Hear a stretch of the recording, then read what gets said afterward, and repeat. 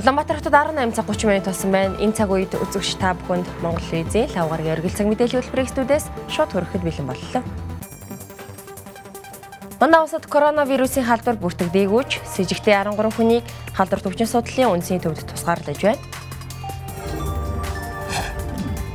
Өргөн нэвтрүүлгийн 13 телевизээр сурагчдад зориулсан хичээл заана. Нийслэлийн хэмжээнд зах худалдааны төвүүдийг хаахгүй учраас их хэмжээний хүнс нөөцөлж, үнийн хөөрөгдөл үүсэхгүй байхыг анхаарууллаа. Үзэгчтэй эдгээр болон бусад мэдээллийн дэлгэрэнгүй тун удахгүй оргил цагаас хүлээн авч үзсэн үү?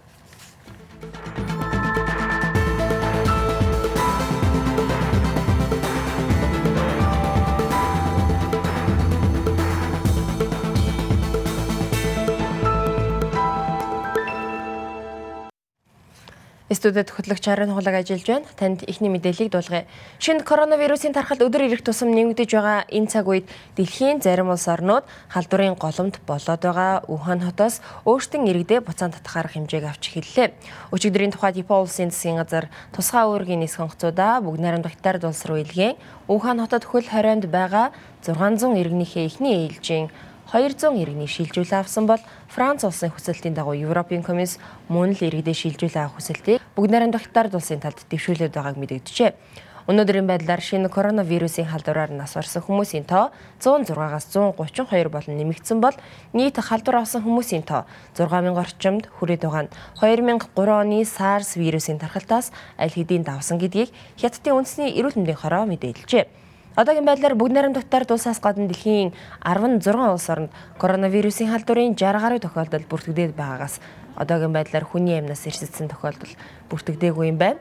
За Японы улсын тухайд дараачийн ээлжийн нисэх онгоцуудыг бүгд найрамдагтаар улс руу илгээн үлдсэн 400 гаруй иргэнээ шилжүүлэн аавна гэдгийг мэдэгдсэн бол өмнө Солонгосын засгийн газар мөн л Ухаан хотод хөл хорионд орсон 700 гаруй иргэнээ энэ 7 хоногт багтаан нүүлгэн шилжүүлэхээ мэдэгдээд байна. Тэгвэл вирусын тархалт хурдтай нэмэгдэж байгаатай холбогдуулаад Дэлхийн эрүүл мэндийн байгууллагаас олон улсын эмч шинжээчдийн багийг Хятад улс руу илгээж халдвар үүсгэгчийг илрүүлэн вирусын тархалтын учир шалтгааныг илүү нарившин тогтоохоор төлөвлөж байгаа юм байна.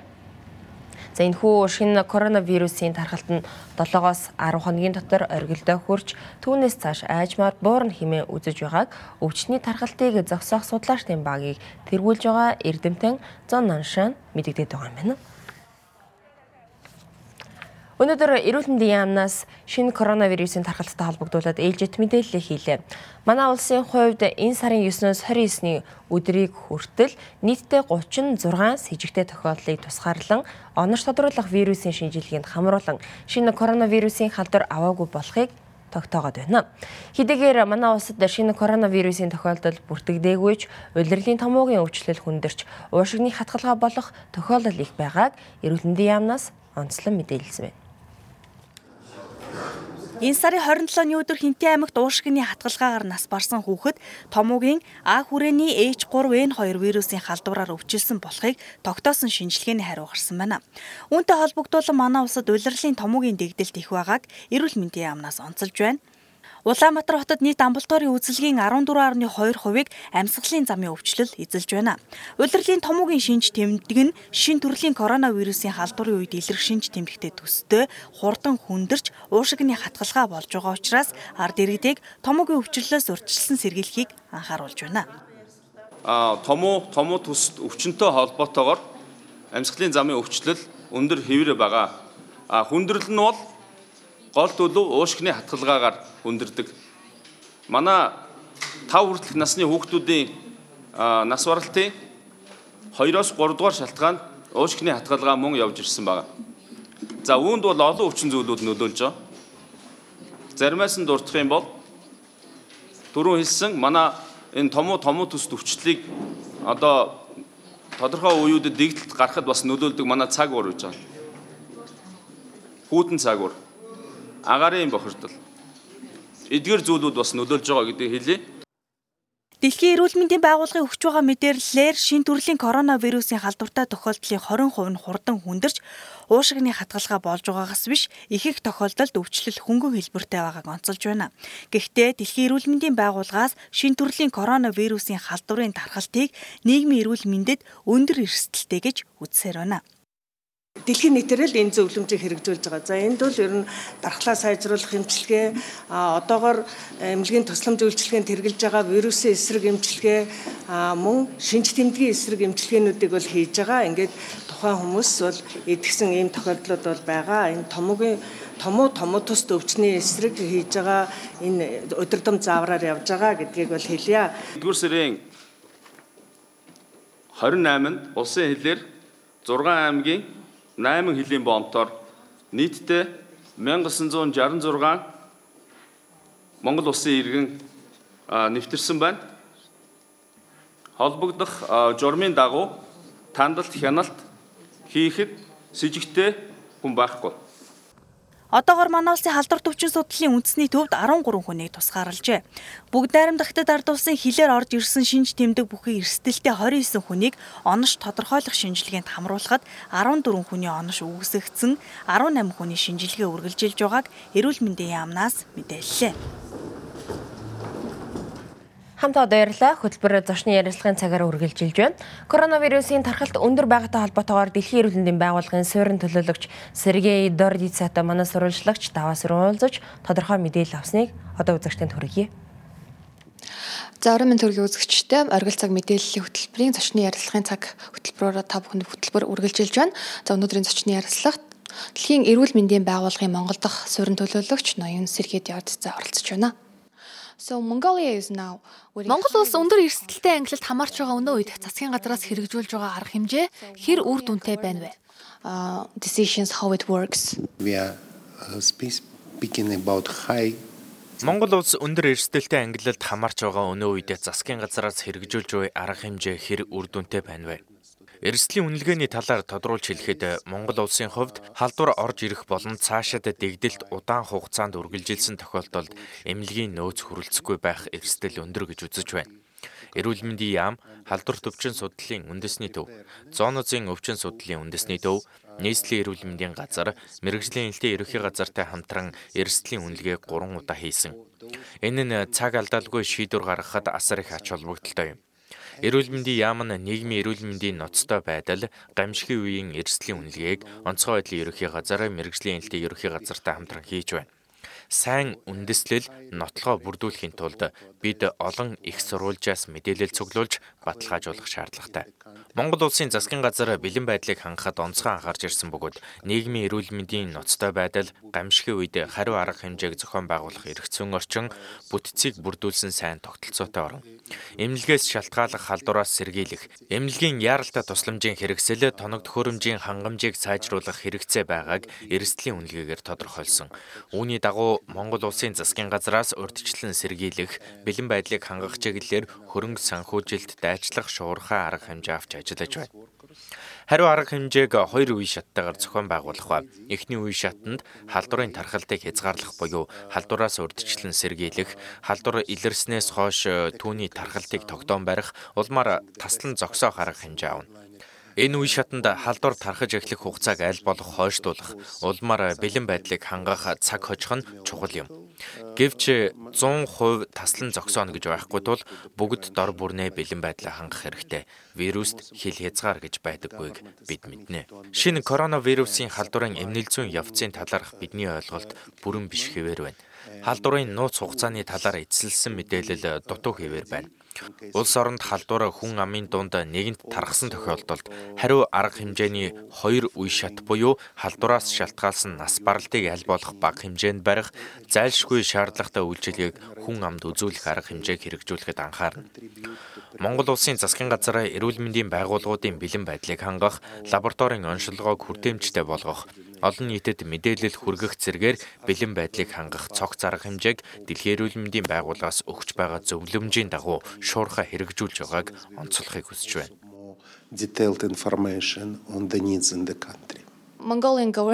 Монголын засгийн газар энэ сарын 27-нд коронавирусын халдварын онцлогыг хүлээн авлаа. Ажиллах зарчмын тухайд This is very important question. Энэ маш чухал асуулт байна. Олон хүмүүс энэ асуултын хариултыг хүлээж байгаа байх гэж бодож байна. Халдвар төвчин судлалын үндэсний төвд байрлах вирусологийн лавлгаа лаборатори нь 2004 онд анх лабораторид суурилсан томоогийн тандалтын тогтолцоо үүсгэн байгуулж байсан. Энэ тандалтын тогтолцоогоор томоо төс төвчний өвчлөлийн үүсгэгч вирусын шинж төрхийг тодорхойлж жилийн 4 улиралд хянаж байна. Зөвхөн улс орныхоо хэмжээнд биш, Дэлхийн эрүүл мэндийн байгууллагын дэлхийн сүлжээнд хамрагдсны хувьд бусад улс оронтой мэдээгээ солилцож, вакцины омог тодорхойлох ажилд хувь нэмрээ оруулдаг. Улирал тутам Дэлхийн эрүүл мэндийн байгууллагын лавлгаа лабораторийн ур чадварын гадаад чанарын хяналтаар 100% үнэлгээ авдаг өндөр хүчин чадалтай лаборатори юм. Би 4 удаа очиж үйл ажиллагаатай танилцж байсан. Та бүхэн санаж байгаа бох. Өнгөрсөн 8 дугаар сард 28 улсын 140 гаруй төлөөлөгч оролцсон томоогийн үндэсний зөвлөгөөний зохион байгуулж байсан. Дэлхийн улс орнууд Монгол улсын туршлагаас суралцж байсан. 2009 оны томоогийн цар тахлын үед цаг алдалгүй оншилж байсан туршлагатай. 21 төрлийн амьсгалын замын цочмог халдвар үүсгэгч вирусыг зэрэг тодорхойлох хүчин чадалтай 4 бүсийн вирусологийн лаборатори дээр нэмээд их хүүхдийн эрүүл мэндийн үндэсний төв дээр салбар лаборатори байгуулад явж байгаа. Өмнө нь 21 вирусыг илрүүлэх, онш үгүйсгэх Дэлхийн эрүүл мэндийн байгууллагын бүсийн лавлгаа лабораторид баталгаажуулах замаар оншилж байсан. Коронавирусын шинэ вирусын хувьд бол онцлогоороо хүлээн авсан тул шинжилгээ хийх бүрэн чадвартай болсон гэж хэлж болно. To find them, to inform them and also to investigate them.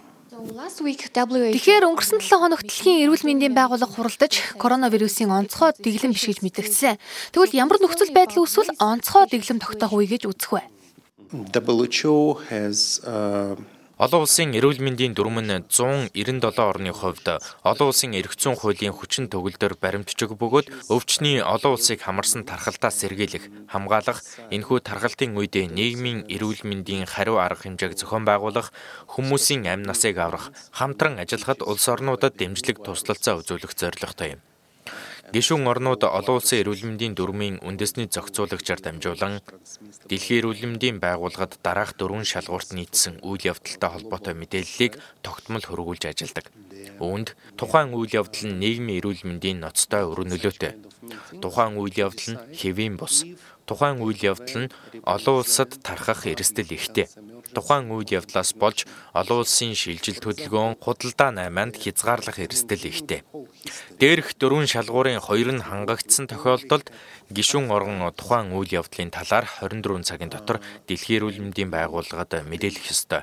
Олон улсын эрүүл мэндийн дүрмийн онцгой байдлын хороо нь тухайн өвчин олон улсад тархах эрсдэлтэй нийгмийн эрүүл мэндийн ноцтой байдал мөн эсэх талаар дүгнэлт гаргах эрх бүхий зөвлөлдөх дээд зөвлөл юм.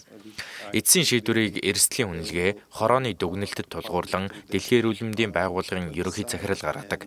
Өмнө нь хэлсэнчлэн шийдвэрийг нотолгоо эрсдлийн цогц үнэлгээнд тулгуурлан гаргадаг. 2005 онд SARS-ын дэгдэлтийн дараа олон улсын эрүүл мэндийн дүрмэд нэмэлт өөрчлөлт оруулсан. Олон улсын эрүүл мэндийн дүрм хүчин төгөлдөр болсноос хойш 5 удаа олон улсын хэмжээнд нийгмийн эрүүл мэндийн ноцтой байдалд зарласан нь H1N1 халдварт СА, Эбола, Зика вирусын халдвартай холбоотой байсан. Одоогоор вакцин гаргаж аваагүй байна шүү дээ. Богино хугацаанд уг вирусын эсрэг вакцин гаргаж авах боломжтой юу? Энэ нь шинэ вирус учраас одоогоор вакцин байхгүй байна. Хятадын халдварын хянаалтын төвөөс тус вирусыг ялгаж авсан вакцин үйлдвэрлэх хамгийн оновчтой төрлийг сонгохоор ажиллаж байна. Америкийн судлаачид SARS ба MERS вакцины судалгаанд ашиглаж буй аргуудад үндэслэн шинэ вирусын вакциныг гаргаж авахар зорин ажиллаж байгаа. Ер нь вакцины судалгаа, шинжилгээ нь өөрөө нарийн төвөгтэй ажил өгөөд их хвчлэн 2-3 жил шаарддаг. Мэдээлэл хүргэсэн танд баярлалаа. За үзэгчдээ оргил цаг мэдээллийн хөтөлбөрийн зочны ярилцлагын цагт Дэлхийн эрүүл мэндийн байгууллагын Монгол дахь суурин төлөөлөгч Сэргээд Ярдицаа оролцлоо. Та бүхэн хөтөлбөрөө үргэлжлүүлэн хүлээн авч үзсэн үү? Хамтдаа баярлалаа үзэгчдээ дараагийн мэдээ хүргэе. Өнгөрсөн баасан гарагт засгийн газар улсын онцгой комиссоос цэцэрлэг сургуулийн болон олон нийтийг хамарсан үйл ажиллагаа 3 дугаар сарын 2-ны өдөр хүртэл төр хугацаагаар зогсоох шийдвэр гаргасан. Энэ хугацаанд нийтдээ 20 орчим өдөр хичээл сургалтын үйл ажиллагаа тасалдах нөхцөл үүссэн тул боловсролын яамнаас өргөн нэвтрүүлгийн 13 телевизээр дамжуулан сурагчдад тэлгээ хичээл заахаар болоод байна. Нийтдээ 407 удаагийн 6357 минутын 40 хичээлийг орон даяар хүргэхээр 170 багш бэлтгэлээ хангасан бөгөөд өдөрт 2-оос 4 хичээл тус бүр 10-аас 20 минутын хугацаатай байхаар агуулгах байрыг батлаад байна. Цэцэрлэгийн хичээлийг NTV-гээр харин 1-р ангийн хичээлийг MN 25 дугаар суваг телевиз, 2-р анги болоод 2-р ангийн хичээлийг C1 телевизээр, 3-р ангийн хичээл Эх орон телевиз, 4-р ангийн хичээл UBS телевиз, 5-р ангийн хичээл ETV телевизээр, 6-р ангийн хичээл TV5.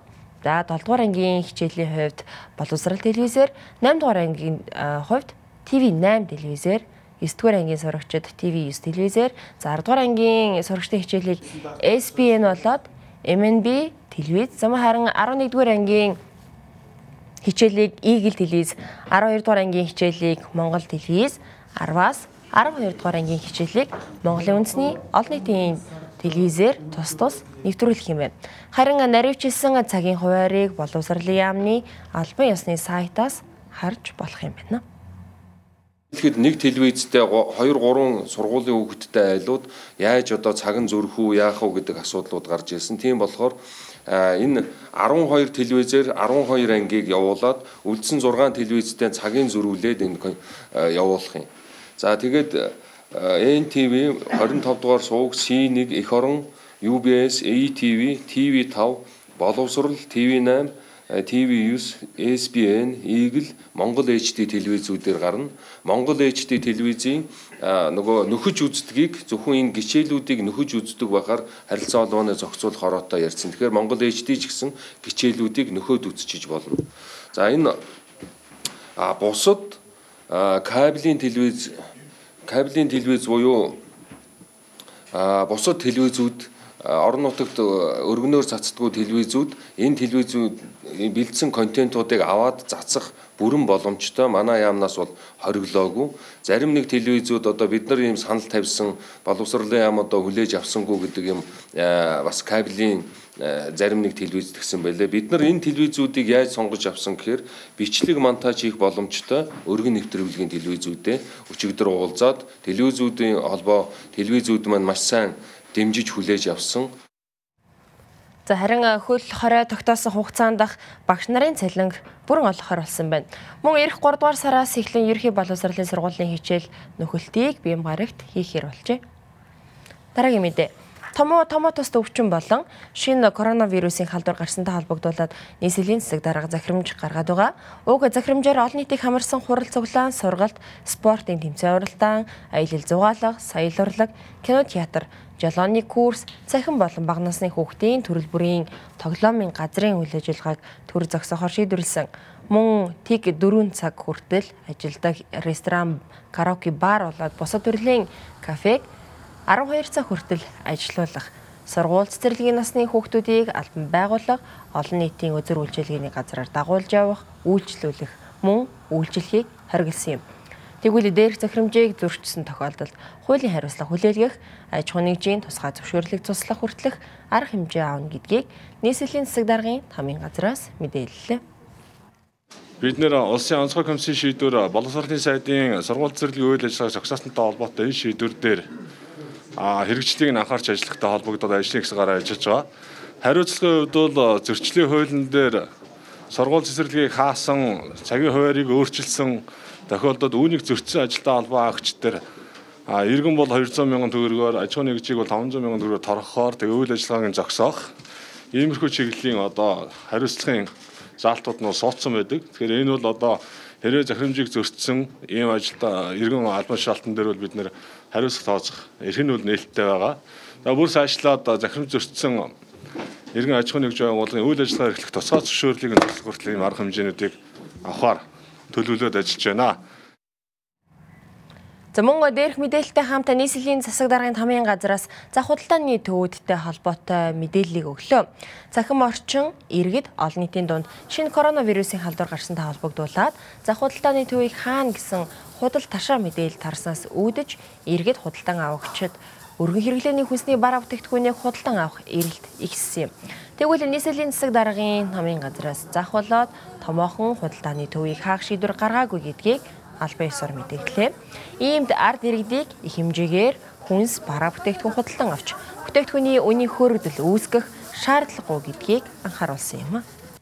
За наран туул болоод энэ зах болон бусад зах худалдааны төвүүд томоохон хэмжээний супермаркетуудыг захирамжаар үйл ажиллагааны зогсоо хаах ийм арга хэмжээ авах уу авагдах уу гэд.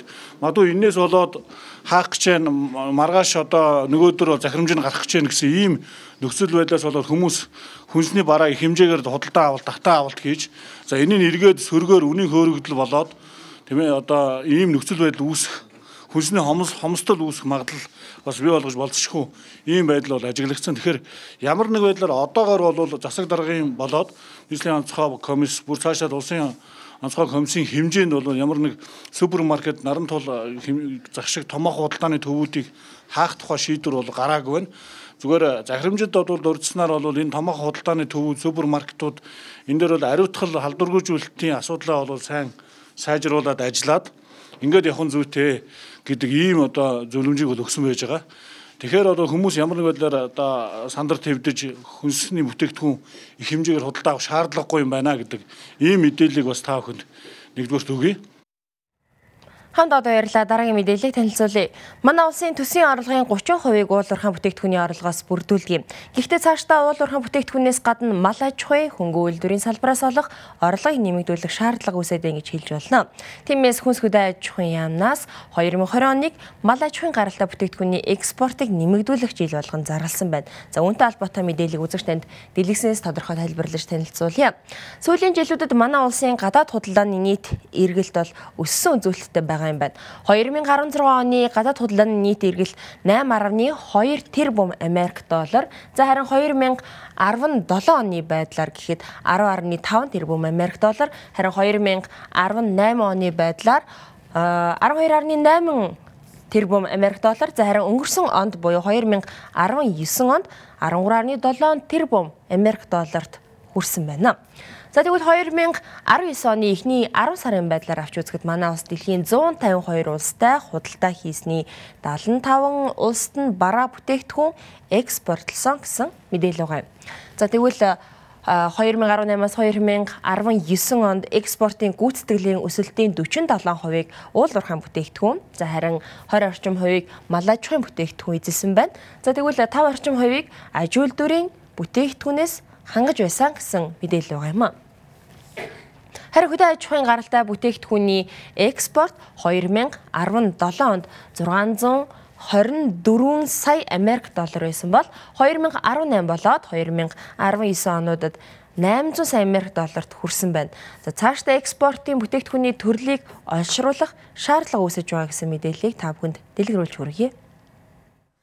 Манай улсын хөдөө аж ахуйн салбарын экспортын гол нэрийн бүтээгдэхүүнийг ноос, ноолуур, махан бүтээгдэхүүн эзэлж байна. Тухайлбал манай улс жилд 10 мянган тонн ноос, ноолуурын бүтээгдэхүүн экспортлдог бол үүний 30 орчим хувийг дотооддоо боловсруулж эцсийн бүтээгдэхүүн болгож чаддаг. Гэвч энэ нь хангалтгүй, харин цаашид түүхийн эдээс илүү нэмэн өртөг шингэсэн эцсийн бүтээгдэхүүн болгох нь ноос, ноолуурын салбарын гол зорилт болж байна. Харин манай улсын хөдөө аж ахуйн салбарын гол нэрийн бүтээгдэхүүн буюу махан бүтээгдэхүүний экспорт дунджаар 70 орчим мянган тоннд хүрсэн ч цаашид экспортыг нэмэгдүүлж 150 мянган тоннд хүрэх боломж бий гэж байна. Дэлхийд дахинд дэлхийн мал амьтны эрүүл мэндийн байгууллага гэж ийм байгууллага байдаг. Энэ байгууллага бол хаанаас махан бүтээгдэхүүн бэлтгэж болох вэ гэдгийг баталгаажуулж өгдөг. Тэгэхээр мах бол өөрөө хүнс шүү дээ. Хүнс учраас хүн хэрэглэнэ. Хүн хэрэгжилж байгаа хүнс бол дээд зэргийн аюулгүй эрүүл байх ёстой. Энэ баталгааг тэр мал амьтны байгууллага өгдөг. За бид бол энэ мал амьтны байгууллагаас мал сүргээ эрүүл гэсэн ийм статус авахын төлөө ажиллаж байна. Монгол улсын баруун 7 аймаг бол ийм статус авах болцоотой. Сүүлийн 2 жилийн хугацаанд ямар нэг халдвар төвчин гараагүй. Тэгэхээр одоо энэ статусыг авахын тулд бид нар Дэлхийн мал амьтны эрүүл мэндийн байгууллагатай хамтарч ажиллаад ажлын хэсгүүд хянан магадлага хийгээд ажиллаж байна. Гэвч гол асуудал нь чанарын шаардлага олон улсын стандартад нийцсэн бүтээгдэхүүн гаргах хангалттай үйлдвэр байхгүй байна. Зөвхөн 2019 он гэхэд экспортын зөвшөөрлөхгүй 14,000 тонн мах бэлдсэн тохиолдол гарч байжээ. Одоогийн байдлаар дулааны боловсруулалт хийх эрхээ авсан 20 үйлдвэр үйл ажиллагаа явуулж байна. Манай улсын хөрш орнууд хүн ам, газар нутгийн хэмжээ том учраас махны хэрэглээ өндөр байдаг. За манай улс одоо ингээд нөөц болж байгаа дайчлал бид урд төршрүүгийн жил тутам 150,000 тонн мах экспортлох юмсан гэсэн ийм зорилго байна. Тийм ээ? Тэгэхээр тэр улсын хэрэгцээтэй харьцуулбал нэг нь 15 сая тонны хэрэгцээтэй. Бид одоо нөөцөд ажиллаад 150,000-ыг л нийлүүлэх нь биш шүү дээ. Тэгэхээр эн чинь 1% гэсэн үг үстэй. Тийм ээ? Тий. За тийм учраас гол нь тэр зах зээлдээ байгаа юм биш. Тэр зах зээлийг бид нэр хангах гэдэг юм биш. Бид гол нь байгаа малаа эдийн засгийн эргэлтэнд оновчтой зөв оруулаад тэрнээсээ ашиг орлого олоод амьдралаа сайжруулмаар байна. Нэгдүгээр нөгөө талд нь малаа чанаржуулаад тэгээ зардал чирэгдэл багтай ажил одоо явдал нь хөнгөн цөөн чанарын малтай болмоор байна шүү дээ. Одоо юу гэдгийг 70 сая малаас авах ашиг шимийг бид одоо 50 сая малаас авч болно шүү дээ. 70 гаруй сая малтай манай улсад цаашаад энэ хэмжээнээс илүү мал үржүүл бэлчээрэн даацгүй болох эрсдэлтэй. Тиймээс салбарын анаас жилд 20-с 25 сая толгой малыг махны хэрэгцээнд оруулж 200-аас 300,000 тонн мах гаргах, экспортлох боломжгүй гэж үзэж байна. Дараагийн мэдээ. Засгийн газрын ээлжид хуралдаанаар өнөөдөр оюу толгой компани төлөөлөл удирдах зөвлөлийн гишүүдэд тавих шалгуурыг өндөрсгөх асуудлыг хилцэн дэмжижээ. Төлөөлөл удирдах зөвлөлийн гишүүд олон улсын шаардлагад нийцсэн хууль эрх зүй, санхүү, уулуурхай мэргэжилтэй байх, гадаад хэлний мэдлэгтэй байх шалгууртай. Энэхүү шаардлагыг боловсруулахад сайд нараас санал авч эхэлсэн байна. Одоогоор оюу толгойн төлөөлөл удирдах зөвлөлийн гишүүнээр Галсангийн Батцөх, Нацгийн Багванд, Цэвэг мэдээний түмэн цогтноор ажиллаж байна. Дээрх гишүүдээс Нацгийн Багванд хамгийн удаан хугацаанд төлөөлөл удирдах зөвлөлийн гишүүнээр ажиллаж байгаа юм. Эдгээр гишүүдээс наазах нь англи хэлний шалгалт авахар төлөвлөж байгаа бөгөөд сонгон шалгаруулалтыг 14 хоногийн хугацаанд явуулахаар төлөвлөжээ.